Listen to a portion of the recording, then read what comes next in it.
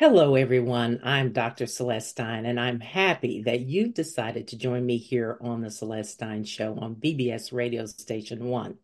As you come in here, I hope you will remember to like, share, and subscribe to my channels on bbsradio.com and my YouTube channel. I really do appreciate each and every one of you. If you wish to call in today with any questions for our guests, you can dial 888-627-6008. That number again, 888-627-6008. Now on with the show. Today, we are going to be speaking with entrepreneur, former military man, and author Michael Pope about his new four-part historical fiction thriller. It's a series now, Lincoln's Ghetto. This book series is for enthusiasts of historical fiction and Civil War narratives. It blends research historical details with the current African American experience. It takes a fictional look into the intricacies of how the promises of the 16th U.S. president led to the current state of African Americans today. Michael Pope, welcome to the show, and thanks so much for being here.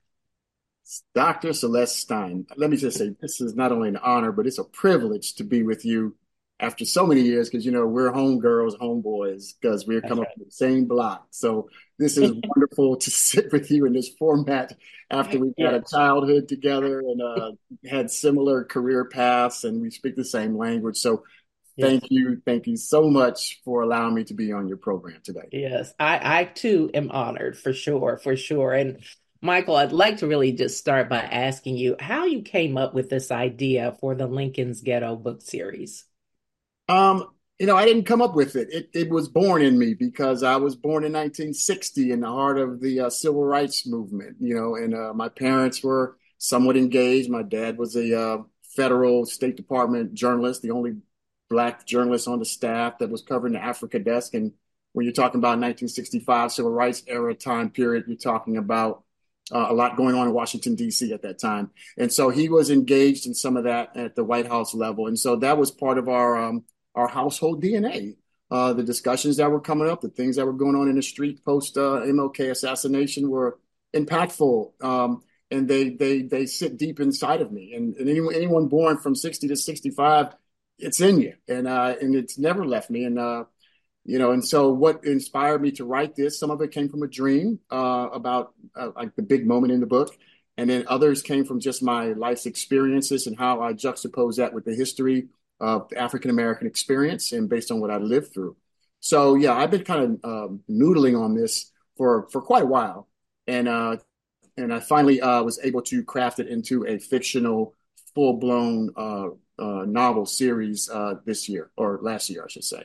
Right. And what a time that was, for both of us to, grow up in Washington, D.C., which, very few people are actually D.C. proper, real true Washingtonians, right?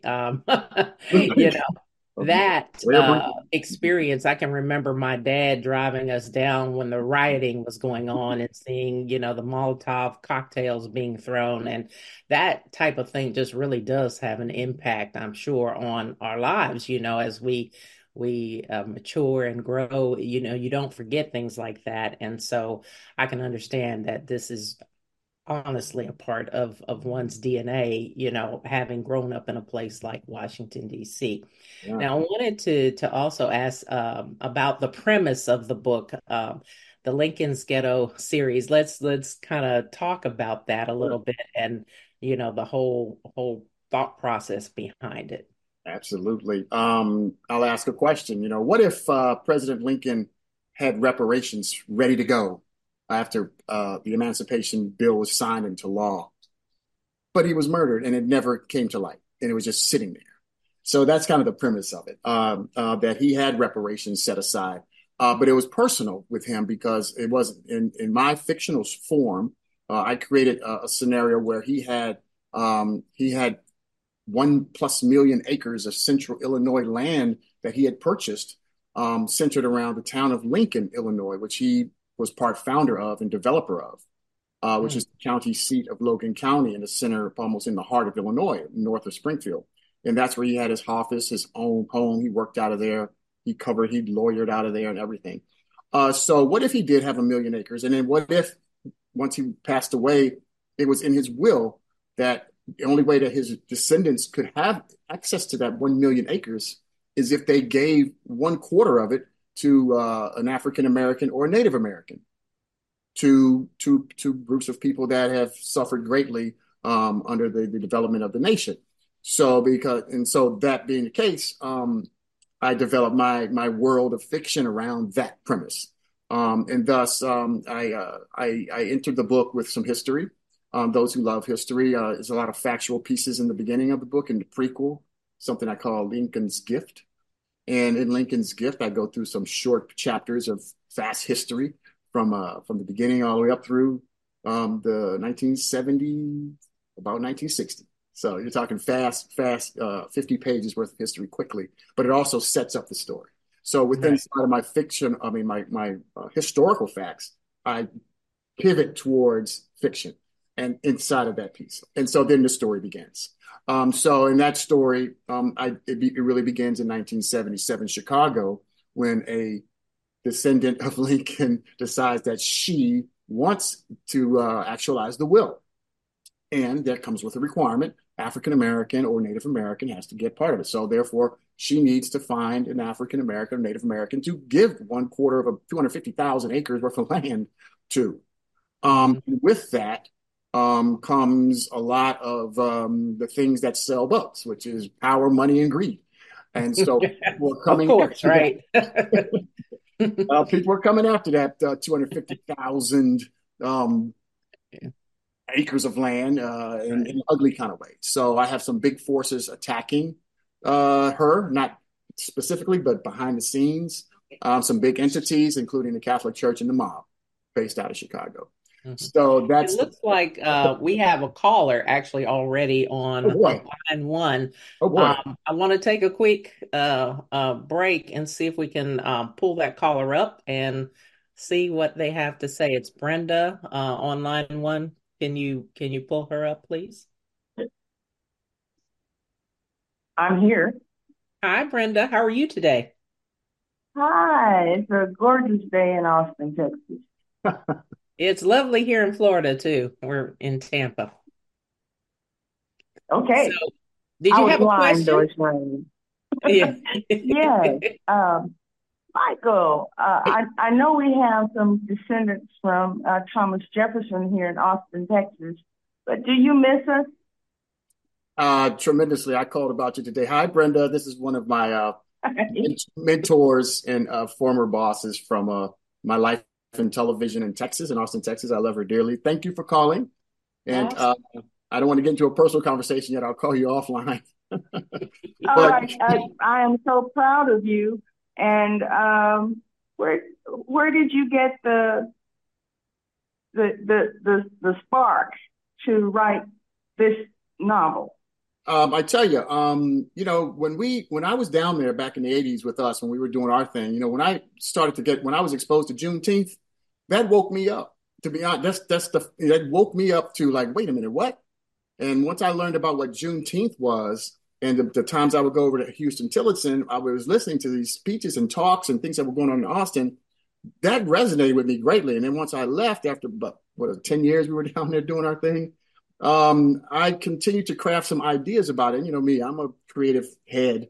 And through my travels and a lot of television work I've been doing since post Austin, I've gained a lot of knowledge and experience about things. And then I tied my childhood of the '70s, all kinds of experiences from the '70s into this tale.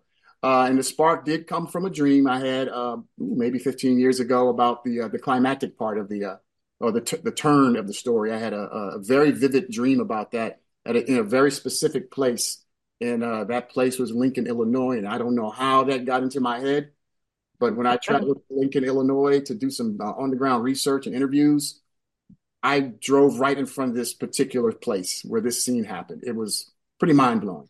And there I was standing there, and I told my wife, I said, "Stop the car right now." I got out, and there was this spot. I said, "This is it. This is the place where this went down." And so that's where a lot of that spark came from. And then my background in histories I dug into Lincoln at that point to find out, well, wait a minute. What if we did have these reparations? Where would the African American community be if that were the case and we had those reparations coming into us somehow, some way through the federal government for the last 100 and odd years since 1865 to 1965, 100 years worth? Where would we be? And so that's where I posed that question to myself and then to the narrative. Mhm. Well, Brenda, Wonderful, thanks so wonderful. much Thank you. for calling in today. We do appreciate it, and we're going to ask Michael a couple more questions. We're getting ready to take a quick break, and when we come back, we're going to talk a little bit about his work as an entrepreneur and more a little bit more about the book. We'll be back right after this. A lot of things have come to a screeching halt due to COVID-19, but you should know that the court system in Tennessee is still open and holding in-person hearings for orders of protection and other types of abuse cases. If you have a hearing date, double check on where your hearing will be held. If you need assistance on an order of protection or temporary restraining order, contact the Legal Aid Society at 1-800-238-1443 or visit our website at www.las.org. Welcome back. You're listening to the Celeste Stein Show. I'm Dr. Celeste Stein. I'm here in the studio here with Michael Pope, who is entrepreneur, author, and also former military man. And Michael, I wanted to ask you, so from start to finish, when we kind of had the dream and got this idea to turning this into a tangible product, how long did it take you?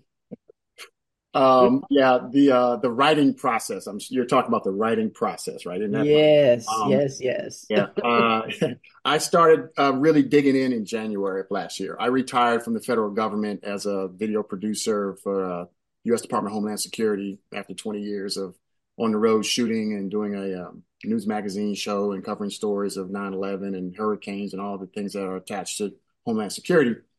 And I was one of those people that was on the metro train every day, scribing on blank pieces of paper by hand, writing notes and Wow. doing chapter by chapter just off the top. Mm. So not counting all those years of scribbles, yeah, in January, I really dug in and I retired and I needed a job. I needed a hobby. I needed an interest, now you call me an entrepreneur because this is a business. Authoring is a business. It's not for me. This is not a bucket list thing. This is going to be who I am from this point on. But I also own two retail stores here in DC, Mhm. Rockville and Silver Spring, Maryland. So my wife and I are heavily engaged in the retail side of life, where we're entrepreneurs in that aspect as well. But it took me for sure. I was going for a November 1st publication date up on Amazon. So 11 months. I think I got it up by November 6th or 8th. So let's say I began, as soon as I walked out of that door at the Department of Homeland Security, I got to writing because I knew I had this a ream of notes that I needed to convert into a Word document. And No. so yeah, a good part of the year, it definitely took me to get manuscript, first draft manuscript one to an editor. And Yeah. then when they I got think it a back, lot of people, Michael, have this idea of doing a book, but actually getting it to that tangible product is oh my gosh. quite the task, and so hats off to you and congratulations for getting a four-part series completed because that's just amazing. I mean, and so congratulations on that. Thank you. I wanted to also ask you what advice you would give to others who might be thinking of writing that first book or even a series, as in your case, when it comes to writing a book, what advice? Because it seems like you can have the idea to do it, but how do you actually get to it, Mm. Yeah, motivation and commitment and determination are at the top of the list. You got to want to because this is not fun. If you're a creative person, it's the fun part is creating. And then when that's over, once you've created then it's work. So I would advise now. It's a series, and I didn't come into this as a series. It was one big story. But my coach said, "Hey, let's break this up into four books." So that meant I had to expand the story. It's like, oh boy. Man. Okay. All right. So she said, yeah, let's I love what you're doing. Let's cliffhang this thing after each book to want to get to the next book. So let's cliffhang every chapter. Let's cliffhang every paragraph. Let's cliffhang every sentence, Michael. I'm like, okay, I'm back to the drawing board when I had all this stuff written. So everybody has a story to tell. There is True. no doubt. Everybody lives a life of whatever it is and whatever is inside us. And if you want to get it out, you can. Now, if you're not good at writing, you can outline your story and have someone help you write it. That is good in writing. But people who are in journalism or creative writing or regular writing or in your business, I advise people to really consider writing a book because even if you're not considering yourself an author to that degree, but you have a business, if you do create a book, then the book can also be the catalyst to get others who do love to read and like to learn by reading. That whole side of life will come to your business. So you can help build your business by that. Right. So a young person, young people have great things to talk about. And I really encourage young people to write and read. And that's a part of my reasoning for doing this because I want young people to begin to read again like we did. And I do. There's readers and there's non-readers. A lot of people are scrollers and viewers of information, but when you're a passive looker, you're not really absorbing the information because you're not using your third eye to really create what that could be in your mind. You're taking someone else's image and saying that's what it is. But we shouldn't do that as free thinking humans. I feel we should read the text and decide what we want to glean from it and what we want to create from it. Wow, So that's so powerful. my charge is, is educational. Brenda knows that we were engaged in the university system down in Texas, and a lot of our friends, we were in television big time. And, I'm coming from the educational perspective that I would like to use this text as something to help teach others. But for a person considering writing a book, say, oh boy, this happened to me. You can write a short story like this and or like that. And people will love it because it is short. You can write a longer epic because people love to dig in. So there are millions of billions of people around the planet who love to read and love to decide for themselves what they want to get out of what they're reading. So I encourage people to write and to think about it if you're in school at even in the high school level to write some stuff and make some stories and share those stories with other people. And the more you practice that, even online, the more you get used to telling a story, whether it's true or a world of fiction that you can create on your own. It's no more fun to me than to create a world because I'm half introverted here, and I like being in my cocoon down here and leave me alone, and digging in and learning about things and then listening to people and taking all that and just shaping it into something that's my narrative. And so everybody has a point of view and a narrative. That's what Twitter and all that stuff is for. But hey, take all those twits and X's and FB comments and all like that and turn it into something tangible Sure. because you never know. There's someone else who feels the same way you do.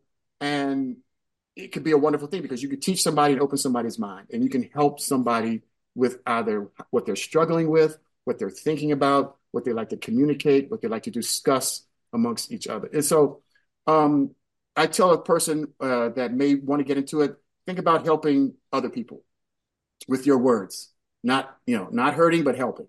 And figure out a way to say it and then start learning how to do it the right way. Right. I'm sure you're hearing, like I'm hearing, that AI is becoming a big thing when it comes to writing, whether it be music, books, etc. What do you think about that and how AI is now kind of getting into the creative space, if you will? Yeah, it's another tool that we use. I use it a little bit on some of my graphics. I'm putting graphics in the books, just smaller ones, but they come from my ideas. They're my prompts. They're and it creates it. There may be some legalities associated with it that haven't been fleshed out yet, because Right. For sure. when it comes to imagery, it's grabbing the web. If someone put their stuff on the internet, it's out there for the internet to grab and create into its own version of it. I don't know where that's going.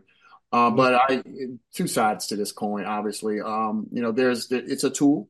And so AI is only as good as you can program it to be.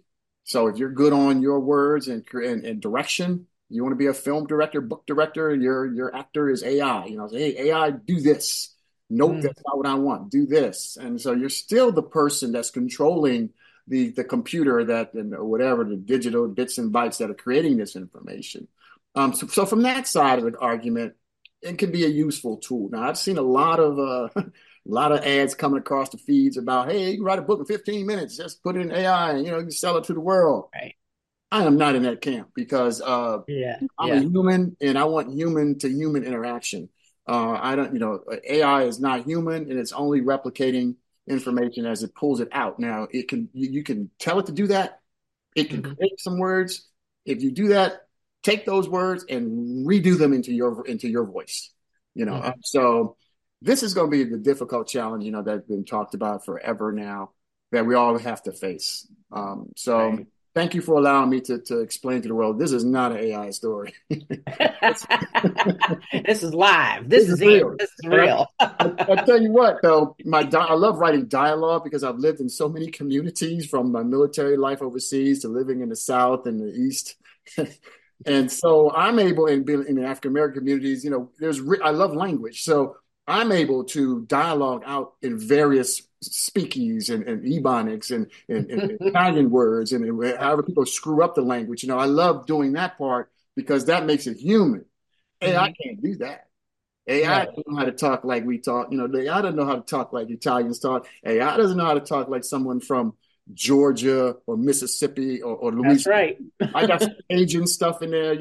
So if you don't, you can't get AI to do that. So Right. Yeah. And I mean, it's kind of pulling from what's already there, but if you have something in your head that just is only your unique experience, I guess that's what you have to remember. You can use AI for your grammar and putting it together, the spelling and all of that, but hmm when it comes down to it, hmm our unique stories are what hmm to me are going to be so valuable, going forward. And I hope people will remember that and be able to use AI as a tool rather than just turning things over to AI. But it's here, and so you better start thinking about it and how can this be utilized in an effective manner. I mean, One of the ethically, you have to think about it like AI can make you a liar. So, you can say it's the truth and it'd be a lie. The whole thing is a lie, but it's a ooh, true book, right? You can tell AI, hey, create this story for me. I'll put it out there as nonfiction. And it's yeah, bogus. I've heard about federal lawsuits and cases that were brought up in court, and attorneys they had AI find it up. And, hey, AI brought up this case, and here we go. And the judge said, that's not even real. right. So, Yeah, isn't that crazy? I mean, but that's where we're at. And unfortunately, when I was working on my PhD, we were kind of studying all this, and I was like, "Oh, this is kind of terrifying that there are like no laws on the books for some of this stuff yet." And so each case will be sort of precedent setting, before the next. And yeah. we've lived through this before, but you would think that we would be a little more knowledgeable at this point and try to get ahead of the curve than, just opening the Pandora's box and, oh, it's out the box now. And, now what do we do? So, but that's the human experience as it is. One thing I wanted to mention again, we do have an 800 number. If you'd like to call in, that number is 888-627-6008. Again, 888-627-6008. And another thing before we take a break, I wanted to also ask you about when, getting back to your book, what are some key takeaways that you want people to have after they've read one of your books? Yeah, I got a few here because this is kind of a hybrid novel. So I'd like people to take away the history of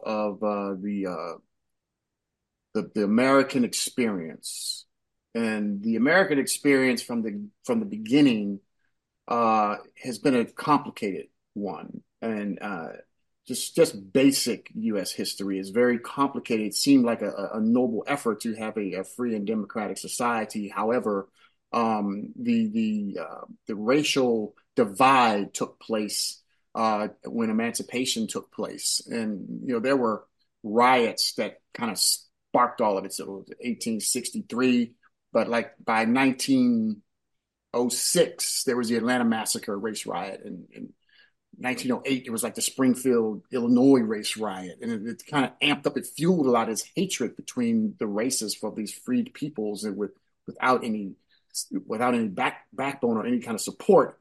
And when they tried to build something, it was taken away by people with hate in their heart. It was even what do you call it? The Red Summer of 1919 was multiple race riots around the nation. DC, um, Chicago, a lot of cities. It was called the Red Summer of 1919, where a lot of race riots happened. And we know of Tulsa, Oklahoma later on, and some of these other horrible incidents. So I don't really harp on those. I mention those, but keep those American historical facts about the DNA of how the nation was developed in mind. And, today we're talking about the 14th Amendment. It's in the news every day now, right? Because someone's challenging this. It's like, okay, are we trying to hide all of this? Or do we need it to be known amongst our young people so we can be a more fair and just society? So the more people understand about how the nation developed and then look at where we are today, I want people to take away, consider your thoughts and your behaviors when you deal with people who don't look like you on both sides of the fence. So that's a key piece. The other tropes in there about love and are in this story, and resiliency and trying and stick togetherness and stuff like that. That's in the story, but in the core of it, it's about how do we stop the hate and the division and understand where the division came from. I think that's what I'm approaching. Like, let's look back. Okay, let's take a look at this at young people, millennials, X's, et cetera, who may be too busy now to pay attention to it. So that's the takeaway. Like let's learn about who and what America is based on our history, not based on what people are telling us today. And if we don't pay attention to our history, it's going to happen again. It's the same thing, So, Right. yeah, it's But it's amazing. funny, this thing hasn't just happened in the United States. I think people forget that, but in other countries, like India, where there was the caste system, you have to realize, okay, this is not just unique. It has happened other places. What is it really about? And so with that, I want to ask you one more question before we go to the break, and that is, how important is it to really examine history and really not be afraid to pick it apart and ask some of the hypothetical questions that might really need to be asked? The importance is, how courageous are you in today's environment? Because today you're labeled something if you dare to look at the past and try to show what it was and want to dare to fix it. You're called names, right? It's all about name calling now, right? We know what those Yeah. words are. The woke thing. What does that mean? I'm woke up to the reality of the facts. Oh, don't understand the facts. Just deal with what So I say the importance is, how courageous are you? And if you're an American that's supposed to be the most courageous nation on the planet, then this is where our true courage is going to start to show up. Because if we cheat on it now and just go for the okey doke, we're gonna get ramrodded. They opened up the borders in America way back in the way back, right? And it just allowed any old European peasant, poorest of the poor, to come over here and gave away millions of acres of land to these people. Mhm. Uh, and that created the country. Okay, mind you, we needed people here. I get it, but some of the worst came with hopes of an opportunity. So, you got to look at the way, well, what happened to the slaves that were freed and you didn't give them anything? There's no pulling them up by, like MLK said, you can't pull a bootless man up by his bootstraps. Yeah. MLK was adamant about this. So it's just not a fair. So why do you give everybody something except this group of people? What's it really all about?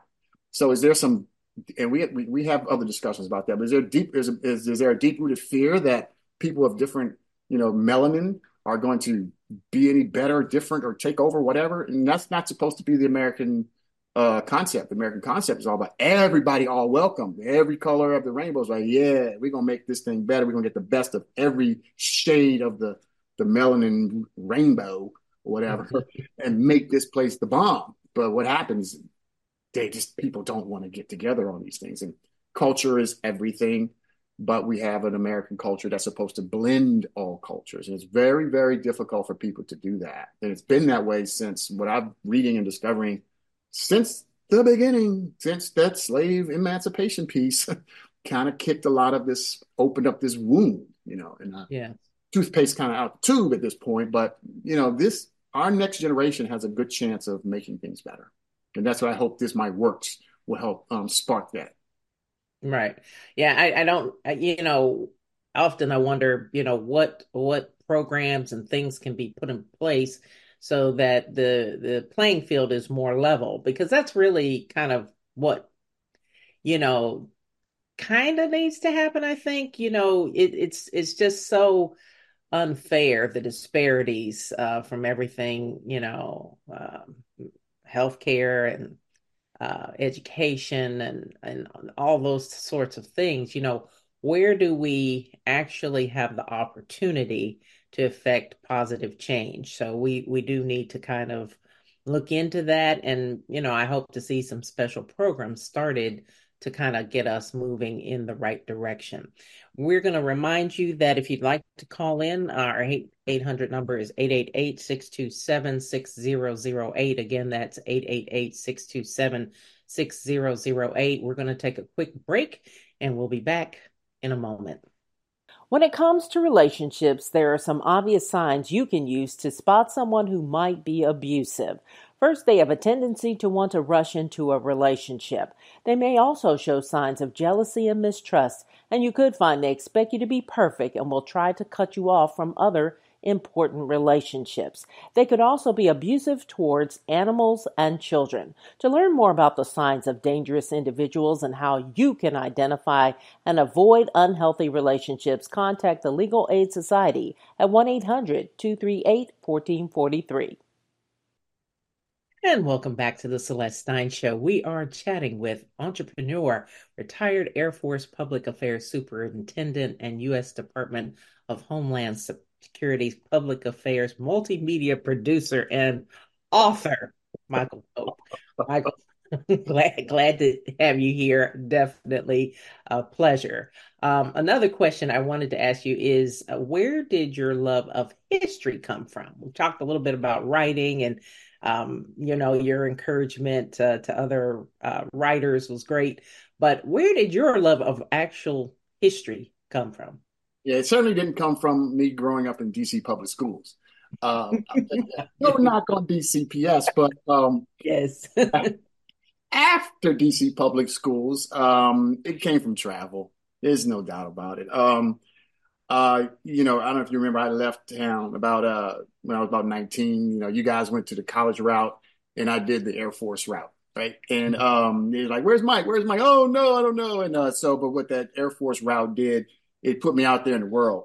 And I knew I was going to be in journalism, communications to some degree. That's just my dad did. That's in my DNA. But I took the Air Force tact, and of course, in military, you're on the hop. We call it. You're TDY Charlie. You got to go. You're hot to go all the time, right? So when Yeah. you go, depending on how you process where you are, you're going to absorb so much about the world in different places and different spaces and different people. And that got me wondering, like, man, where are they from? My curiosity button just like, boom, it got pegged big time being out there in the world. I was stationed overseas in Europe and Spain for about 3 years. So I did a lot of road work. I was traveling, seeing all of that as much as I could see. Some of the travel became because I played sports. So the military is big on sports. So you play sports, you travel. So it took us to different places, and I got a chance to see and ask questions and take photos and be like, man. And when I got back to the world, I would say, all right, I'm finishing up this degree. So I enrolled in University of Texas and Texas State University and ended up going to University of Oklahoma and getting in public affairs. And being in public affairs, when you're in public affairs, you swim in everybody's swimming pool, right? I mean, you don't have a choice. You got to go cover this story. You cover this information, So, yeah, and I was working in the broadcast spectrum in the radio world, covering stories, newspapers covering stories, and being a journalist is the greatest job in the world if you can stand it. Because you get exposed to everything. So my love for history came from digging in. When you're a journalist, it's not much different than being a historian or a lawyer, because if you don't know, you're lying, and you don't want to put that out there. So if you got an Right. editor that's worth their salt, they're like, how do you know? Who said that? Where'd you get Right. that from? You got an editor that's going to challenge you every paragraph. Yeah, Um, well, they say there's his story and the actual story, right? So that's one of the reasons I got into journalism as well. Years and years ago, I thought about the fact that there's so many different perspectives, and we all bring our own individual knowledge and experiences into what we write. So if you're not getting those experiences and stories from all different sorts of people, from all different sources and walks of life, you're not getting the whole story. You're getting a piece of the story. And that's not necessarily the truth, which is what I think we're trying to get at here. Right. At the end of the day, you want, what is the reality of this? Yeah. And the only way you can find that is, kind of putting all the pieces out there and then, making your determination from that. And people have to be careful, especially today. I am a big proponent of media ecology, and that's just simply, knowing where you're getting your media from, and if you only get it from one source or one place, you're definitely probably not hitting on the truth, whatever it is. Correct. So it's really important to open your mind to other possibilities and then make an educated decision from there. But sometimes people are a little lazy, don't want to necessarily read all the different things. But I learned that actually from my dad and just watching him. He would read like, it would be crazy. Newsweek, Time, the Washington Post, the Star, the New York Times, the Wall Street Journal, all those would be at the top of the steps, Yep. in the morning. And so it would be, I'd just be like, oh my gosh, and he was a young journalist, growing up. And it's so funny. That didn't he didn't really even talk about that kind of till later to myself and my siblings. Same here. It was something that was part of his life and career. And then I ended up going into that and found out he was a journalist in his early like 20s, before he came to this country. But yeah, so very, very interesting. It looks like we have another caller on the line. It looks like we have Donna calling in from Virginia, and I want to make sure we have enough time to weave in a few questions. So, Donna, are you there? Can you hear us? Yes, I can. And I Okay, well, and I just want to welcome. thank you. Just want to thank you, Dr. Stein, for having me on. Yeah. And Mike, I've known Mike for quite a while, and he's so inspirational, and he always uses his God-given talents. I just had a couple of questions, if that's okay. Sure. Go ahead. Okay. Well, the first one he's already pretty much answered was what inspired him to write his book or his series that he's writing, Lincoln's Ghetto. And the other question is, why do you think it's so difficult for so many people to recognize all people as being equal? Oh boy. Yeah. Hey, Donna, how's retirement? Good question. It's really good. Donna Burton is an incredible photographer. Worked with her for many years. Someone with impeccable integrity. I mean, she was a Marine. She's a badass, and I love Donna to death. She's an inspiration to me. She inspired me to retire and to think that I could do it too. Because I was going to stick around, another couple of years up there. But thank you for who you are and being in my life.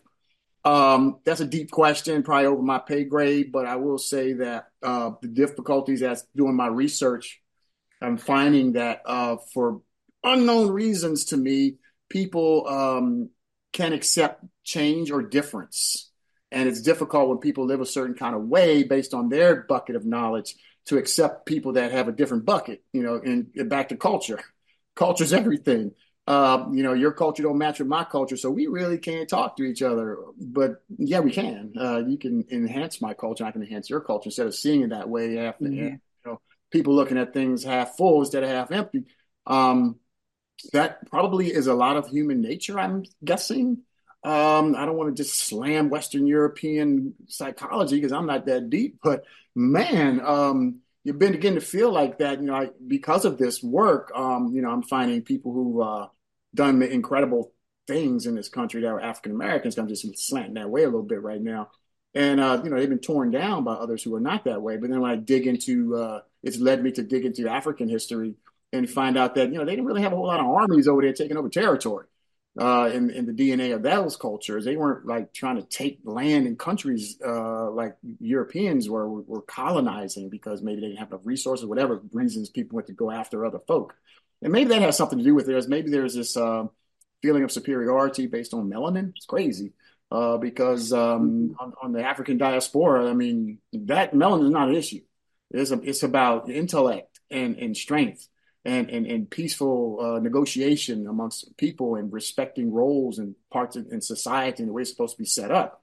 I am not a sociologist, but just the way I'm seeing it, like, man, why does so much of this country's leadership allow so much mayhem and disconnection to happen over multiple presidencies, from whatever? It's like allowing things to happen, at the highest levels of leadership. And Donna, you and I are retired military. Leadership is everything.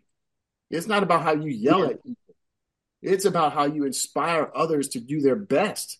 If you don't do that, then you're not a leader. And so you need to be, if the world needs to be led by humans that are leaders, then we need people that are going to inspire others to get better with what it is that they have. And, the higher you go up, the more responsibility to be that. And we were exposed to incredible leaders and some lousy leaders. Being in the military box, you better be a leader. Because you got people to deal with, and you can't be a knucklehead anymore. You have to inspire and lead and teach. And you can't do that by yelling and screaming and calling people names and calling them out because they made mistakes or did something that you didn't like. But maybe failed leadership. Maybe that has a lot to do with it. Maybe that's part of the answer that I'm trying to get to here. Just failed leadership across the board. It may or may not have a color attached to it. We want to attach everything to color, but maybe not. It's just people not being able to be effective leaders and understanding what leadership is really all about. Lincoln, oh boy, he went through some changes, but he was an incredible leader because he was able to negotiate. He wasn't always right. He wasn't really about this freeing the slave thing, but it was about economics, and the South was killing it with the money and the agriculture, and the North was trying to be industrial. So Lincoln was like, okay, we need to compromise here because we need to tax all these slaves. And the Southerners were like, oh, no, don't be taxing the slaves, man. He said, well, they are human, you can't really be treating them. Well, let me think about this more. So I'm pretty sure Lincoln went through some change of mind after all of this, but, it led to a horrible war. So, I'm just going to answer that with, failed leadership and people that say they want to be leaders. And I hope that kind of gets to it. And you don't have to agree with me on this one.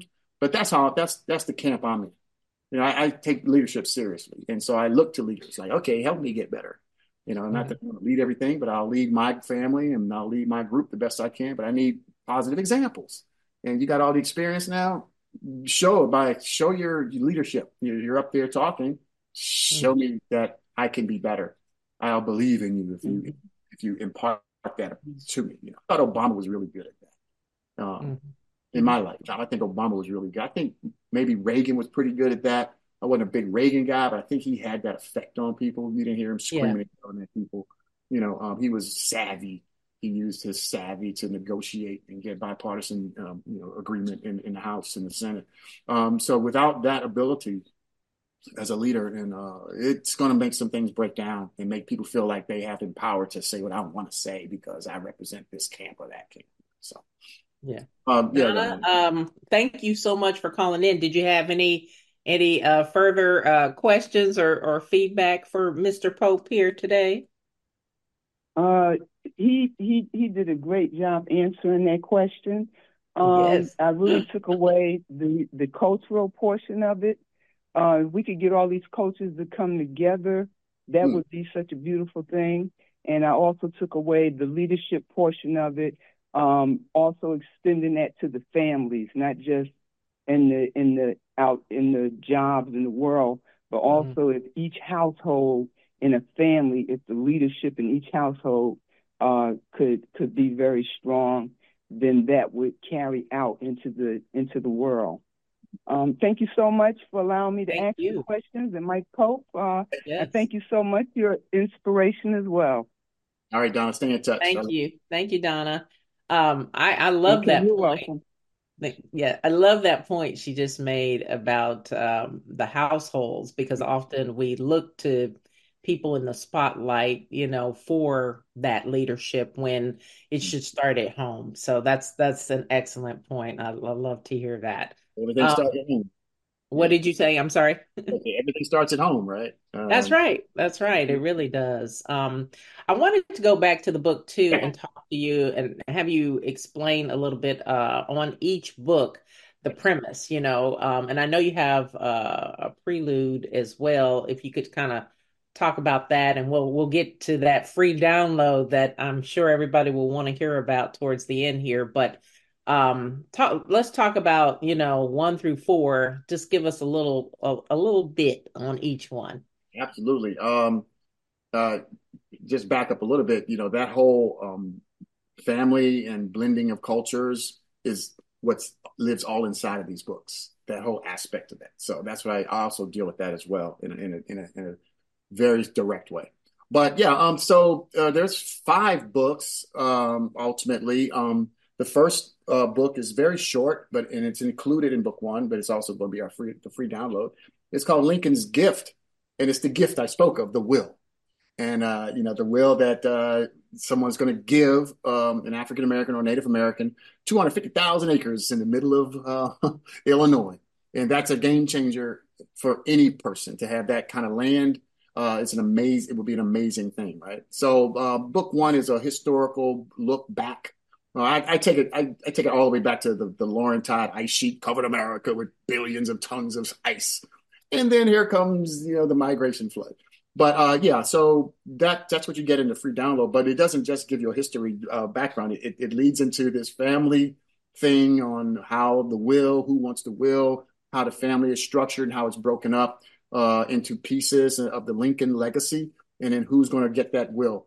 And then I get into this guy, his son didn't want it, this son didn't want it, this grandson didn't want it, next, until we get to 1977. Then at the end of book one, it says it's time to execute the will. And so when you get into book one, it's called Lincoln's Touch. And I introduced the three main characters, which is what book one is all about. And I set up their backgrounds, the good guy, the bad guy, and the good guy's son. So the good guy and the good guy's son are this is all about them, and the love between the two, the father and the son, and what happened with that relationship, and how all of this affected their relationship. They had no idea this was coming at them, and they got caught up in this whole Lincoln mess and didn't ask for it, didn't know anything about it, but other forces on the other side of the fence were spinning up this stuff, and they got pulled into it. So book one gives you all three characters. The bad guy is a bad guy. He's a bad guy. And he wants it: power, money, fame, sex, all that stuff. He's all about that. So you got a classic standard, antagonist setup, So, and I call it a three-ring circus is book one. So it's ring one, ring two, and ring three. Ring one, bad guy; ring two, good guy; or ring two actually is the son. And then ring three is the good guy, the father. And then I mingle all of that a little bit together. And in book two, technically book two is called Lincoln's Son, which is about the son, mostly about him and what happens after this thing kicks off. And it explains it, and I build his world, what happens to him. I'm not going to give all that away, but a lot went down with this kid. And I do jump 5 years. So first we start out as a 12-year-old. Now he's 17, he's a senior in high school, and has jumped off. And he's in the middle of something he had no clue, right? And all of these things that we've been alluding to for the last 30, 40 minutes come right on top of him. And he's a special, unique, special young man. And so is his dad. And so our heroes always have to be special, have some kind of power, something about them is going to help them endure or fail or sacrifice or give up a lot. And they got to be able to deal with it or not. And so that's what book two is about, is him. And then when it gets to the end of it, that turn is about to happen. And then book three is called Lincoln's Shame. And it's a damn shame what happens. And you're talking about a mess that goes down with him. And all these three characters are coming closer and closer and closer together. In book three, it erupts and an explosion happens that you didn't see coming. And a couple of them. And yeah. And so it digs in and it gets to be really exciting at that point. Like, oh my God, no, oh my God, no.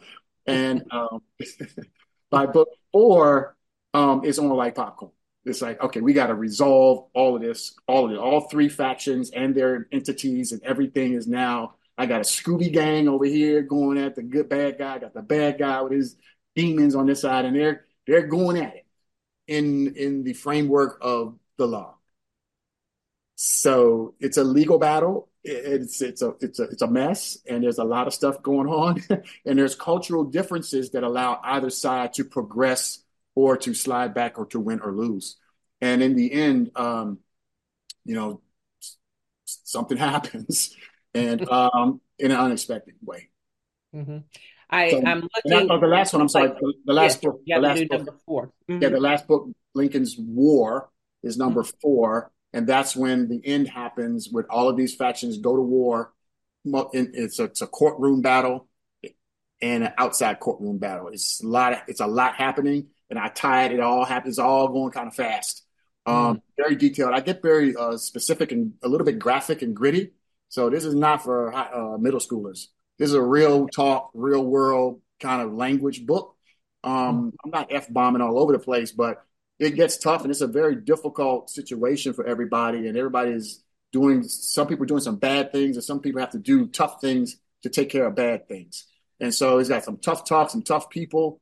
And so book 4, Lincoln's War, they go to war, and in the courtroom and outside the courtroom until we get resolution to this thing. And Wow. it's a ride. It's a ride. Yeah. And I've Sounds got so interesting. I know people cannot wait to pick up a copy of all four books because it sounds like one leads you got to get that next book, right? absolutely. It looks like we have about 1 minute Oh, for a final question. wait. And I see we have one more caller, Dominique, who's also one of our homeboys from Maryland, I guess, or homegirls. I'm not sure. But let's see here if we can. Dominique, are you on the line? Yes, do you hear me? Yes. Welcome. Hi, thanks. I had a quick question, maybe a fun question, Yes. for Mr. Pope. What would you do with 250,000 acres of land, Lincoln's land? Oh my, that's a good one. So, so now you got me creating my own fiction, huh? So create my own world. Yeah, for 250,000 acres, you can create a world, right? You can create, depends on where you're coming from.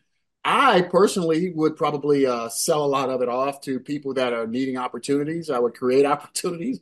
I would build areas and buildings and facilities that are going to help the area. To create some kind of world trade organization there. I would create a place for people to come and speak. And I'm about education. So I probably would build educational places, but also, build communities and with some requirements. And not that it's, a kingdom, but hey, we're a peace loving community over here. This is how it is. We got a lot of music and arts and all that kind of thing and intellectualism going on. Does that make me liberal? Nah, I just want good stuff in my life. So 250,000, I can't even wrap my head around that. I don't even know what that looks like. But yeah, I probably would sell a lot of it to people that need it, because I don't need all that, of course. So that's probably what I would do. I'd give my wife half and say, good luck with all that. And then we have a blended family. We have a blended family of 5 kids, and they're all grown and they're all engaged in all this stuff I'm doing. And so all of them, they're a big breed. I call them my little apes, and apes have a strong community, and we're a tight group. And I would give them all something. I say, all right, how you gonna build your 1/5 out of this? Yeah, let's see what you're gonna do with it, I right? throw it back on Dominique. What you gonna do with your portion? Listen, Dominique, Um, great question. Great question. We actually we're just about out of time, and I want to make sure that Michael has the opportunity to tell people where they can find this Lincoln's Ghetto series. Absolutely. Amazon.com. Just type in Lincoln's Touch in Amazon Books, and book 1 will be right there. Book 2 is sitting here, soon come. Book 2 is Lincoln's Son, soon come, and my goal is to have all four up by April. So you won't be waiting for that next hit. You're gonna need to know what happened to this kid and this guy and this thing and this thing. Oh my God, what happened? I'm doing my best to get them out there. But as you know, Celeste, this is a difficult business to to craft and to develop. Yeah. So yeah, thank you for being who you are. So Amazon.com and also BarnesandNoble.com is carrying it, and we're working on spreading that to more entities. So that's Yes. find Lincoln's Touch in the Lincoln's Ghetto series. Thank you so much, Michael. I really appreciate your joining us today. Thank you to all of our callers, all of our listeners. And I wanted to add, if you would like to book Michael Pope to speak at your next event or conference, you may visit the Bishop Stein and Associates website at www.bsaPRincorporatedinc.com. That's www.bsaPRinc.com. And make sure you go to the Speakers Bureau page, and that's where you can book Michael if you'd like to have him at your next event or conference. Well, that's all the time we have for now. We will see you again in 2 weeks for our next live show on bbsradio.com. Don't forget to like, share, and subscribe on bbsradio.com. I'm your host, Dr. Celeste Stein. Thanks so much for watching. We'll see you soon. And thank you again, Michael Pope. All the best. Thank you, Dr. Stein.